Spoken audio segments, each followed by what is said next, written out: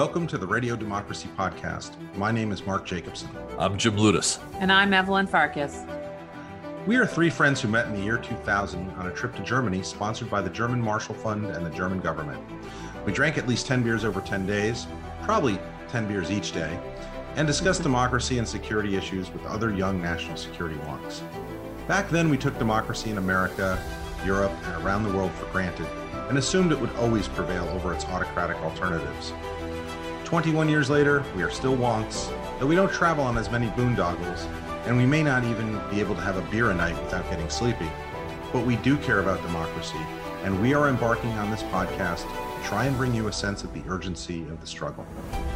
It's 3:45 p.m. in New York, 8:45 p.m. in London, and 4:45 a.m. in Tokyo. Whatever time it is, wherever you are, this is Radio Democracy. And we're here this week to talk about love. I was thinking about love this week because I was thinking about democracy, and I'm not being cheesy. Really. So again, I'm Jim Ludus, and over the last couple of weeks, we've focused on some of the dangers to democracy. And really, we're scratching the surface when it comes to this stuff. But I'm also interested in celebrating why democracy is worth fighting for. Why, despite all the flaws in politics inherent in democracy, it's still the best way to govern society. So this is my love letter to my favorite means of governing. And if you know me, you know I'm going to start with a little history lesson. So democracy in the West emerged from the scientific and philosophical revolutions that followed the Dark Ages, that era in European history when the light of learning was nearly extinguished and states with central governments rose in the form of monarchies. Interestingly, it was the Crusades and the seizure of the library at Alexandria in Egypt that brought back to the West the lost knowledge of the ancient Greek and Roman experiences with democracy. In the early modern era, strong European states came to dominate the globe.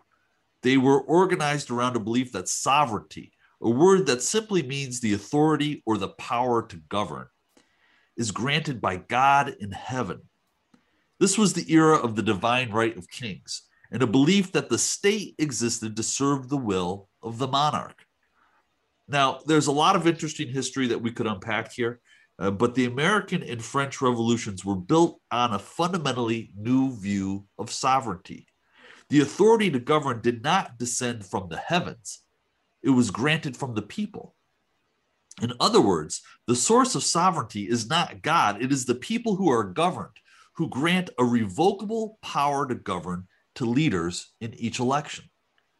These are and were revolutionary thoughts, and from them grow what we today refer to as liberal democracy. So what does that mean? First, it means that governments don't exist to serve the individual interests of the leader. In the era of divine right monarchies, the state and the monarchy were one and the same. If the state got wealthier, the royal family got wealthier. Even the economic system prevalent in European monarchies at the time, mercantilism, was predicated on increasing the wealth of the state, meaning the wealth of the royal family. So in a democracy, we upend that power dynamic. The state, with its temporary leader, serves the sovereign people. Second, and relatedly, the purpose of government changes when we reorder who or what is sovereign. As I mentioned, the state in early modern Europe existed essentially to gain wealth for the royal family. In the modern Western experience, we organize governments to protect liberties. In fact, we even wrote that into our Declaration of Independence. That means the rights of citizens. This is the foundation of freedom. It says that we are going to organize all of society to protect the individual liberties of individual citizens. This approach to governing is built on a great skepticism of the goodwill and judgment of any individual. Yes, there could be good kings and even good queens, something that philosophers referred to as enlightened despotism. But they still would sit atop a system that was designed to serve them. Now, once we clear away the notion that the state should serve an individual leader's personal interests, you can do away with mercantilism and embrace a true freedom agenda, free markets, free trade, and free labor. In other words, capitalism emerges as the dominant economic system for the entire planet, in tandem with the rise of free elections and participatory politics. Admittedly, I am painting with an incredibly broad brush here, and there's lots of complexity and history that I'm glossing over. But healthy democracies, to the extent that they reflect institutions built to serve the people, have shown remarkable resilience in the face of challenges from authoritarian alternatives, such as communism, fascism in the 20th century, and a commitment to the rule of law, progress, and yes, even social justice. Democracy is essential to human flourishing. We celebrate it because it makes possible the political and economic freedoms that have defined the American experience and the broad success of the so-called West. We work to improve democracy because we know that it is a human construct and therefore it is imperfect. And we defend democracy because it keeps the sovereign, the people, at the center of governing. Yascha Mounk and his colleagues have documented the decline of democracy's appeal around the world. People in the West born in each decade after World War II demonstrate a progressively greater willingness to consider anti-democratic approaches to governing. This doesn't break down on a left-right divide.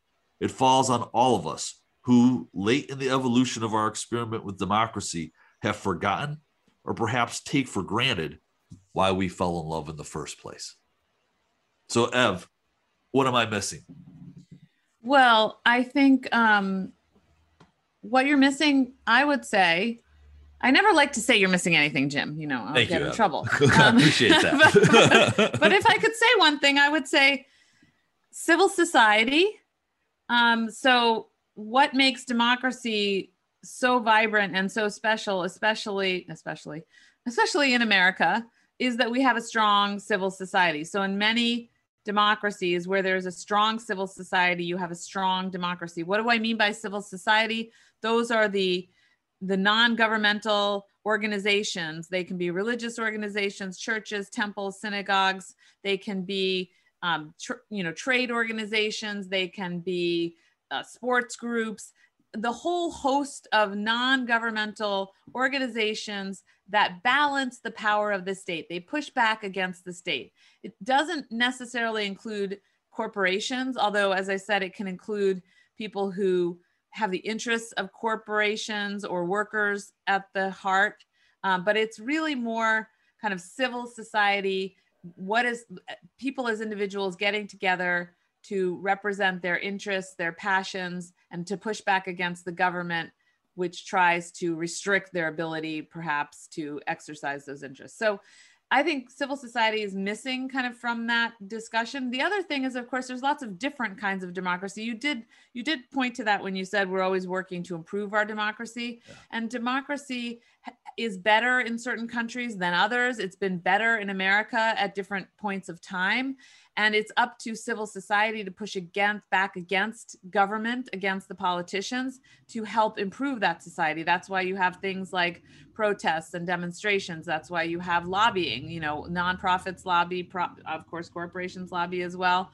So you have a dynamic that pushes and pulls to get government to be better, to get democracy to be better, and also to improve the capitalist system, which you mentioned, which we sort of assume goes with democracy, because there is the liberal capital markets require a certain degree of freedom, right? But not complete unfettered freedom. Well, when I think about this, we use a lot of sort of fancy words to basically say the people's voice is heard.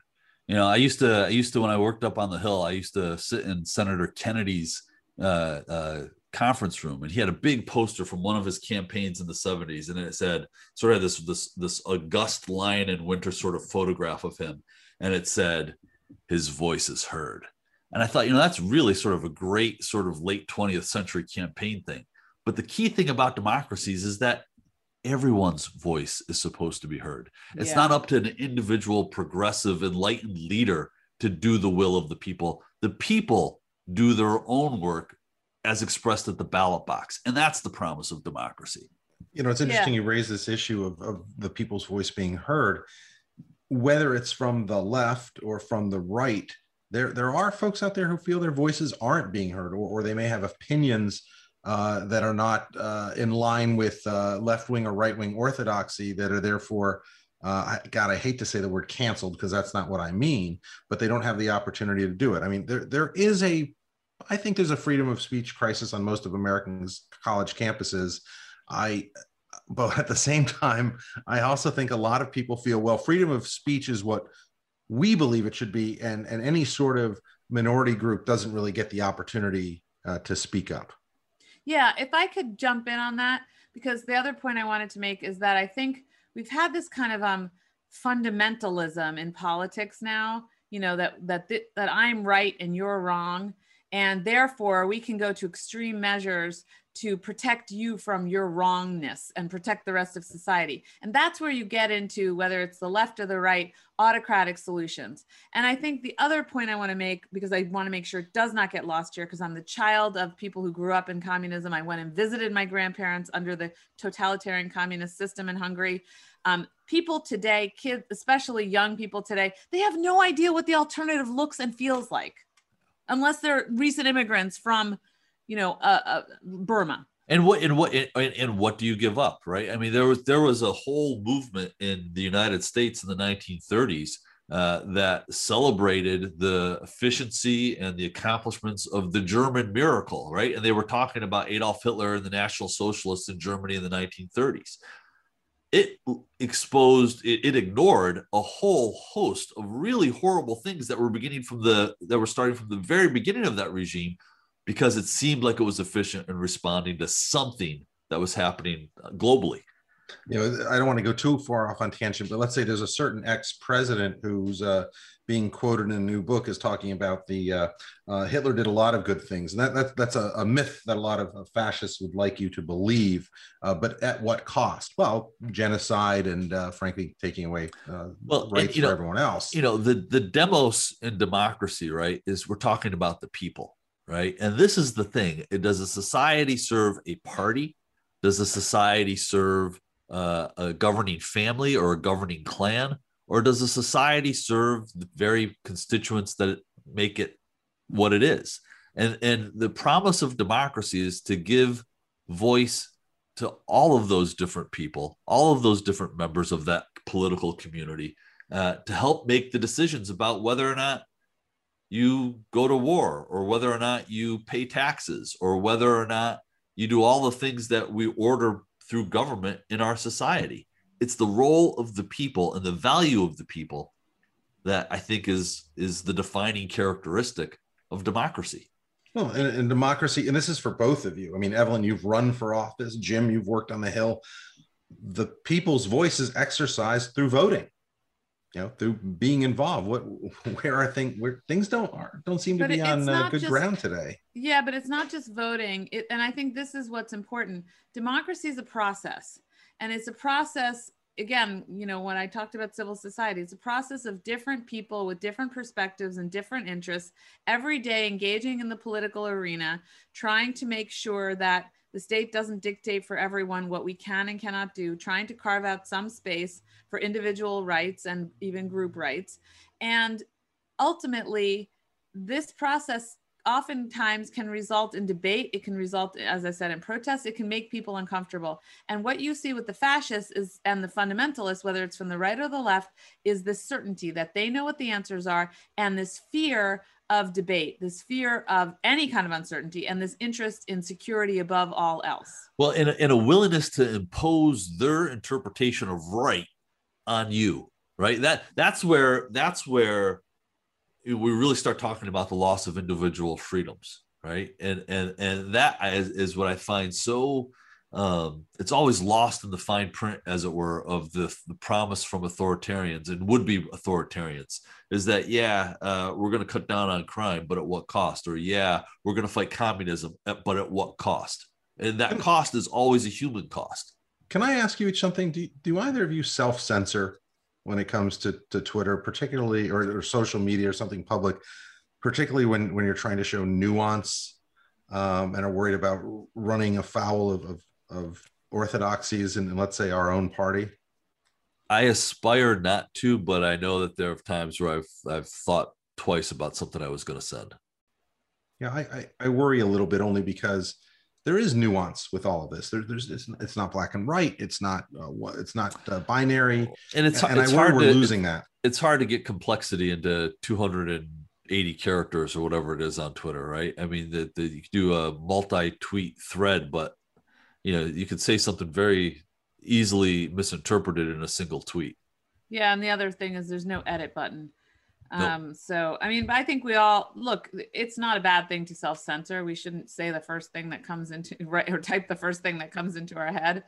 So I don't have a problem with self-censoring. But I think what's difficult right now is that people do not appreciate the alternative to democracy. We all can agree. I mean, okay, maybe Jim is in love with democracy. I wouldn't go so far as to say I'm in love with democracy, but I'm clinging on to democracy for dear life because the alternative is scary. It's war, it's competition, economic, political, and otherwise.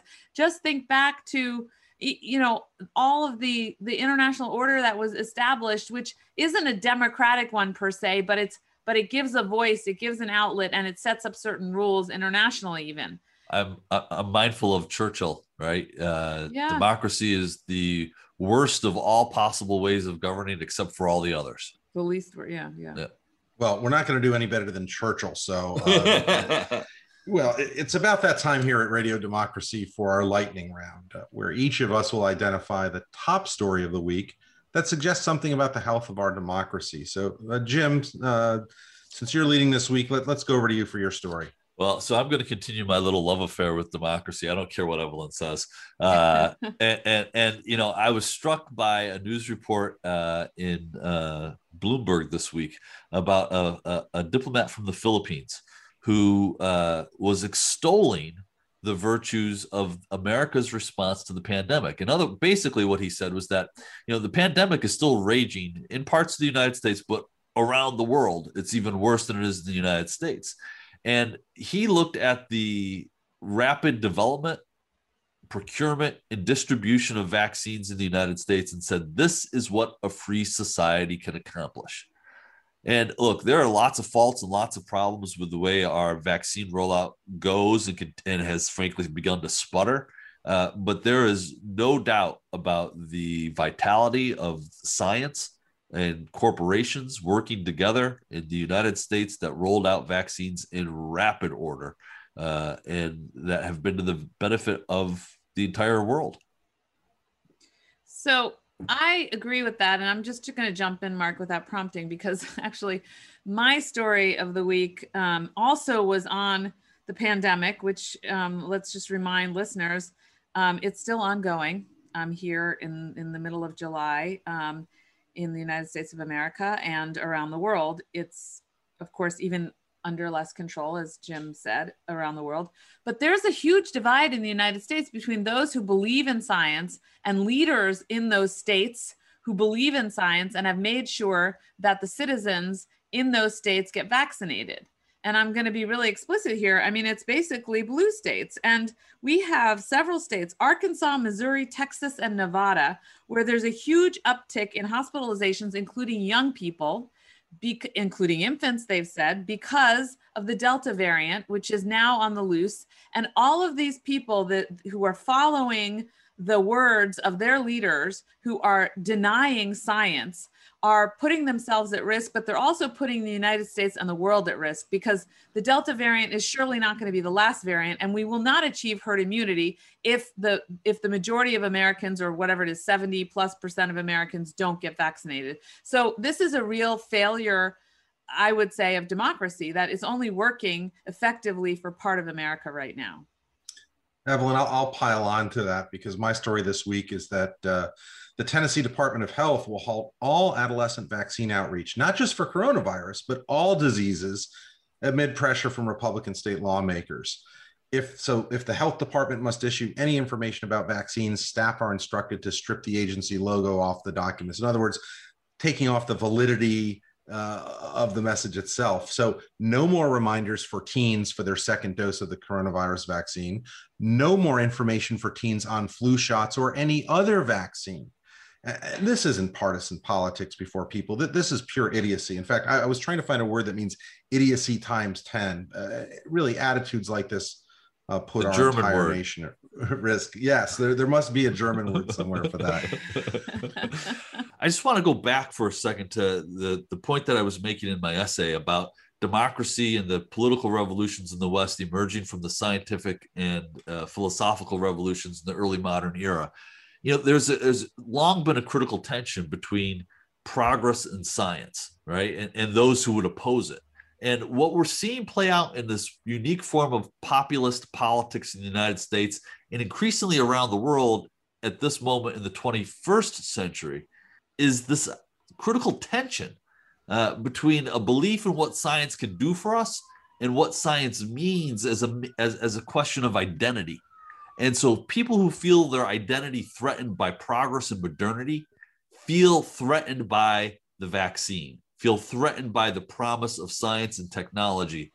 And that's something we're going to have to resolve if we're going to continue to renew and preserve our democracy in the years ahead. Yeah, I mean, I think that's a really good point. And really, the health of our climate, the future of humankind depends upon it. Yeah, I think this is right. It's what is it, Hofstadter, who wrote about the anti-intellectualism of American society? You know, and of course we have Tom Nichols, who's written the book about the death of expertise.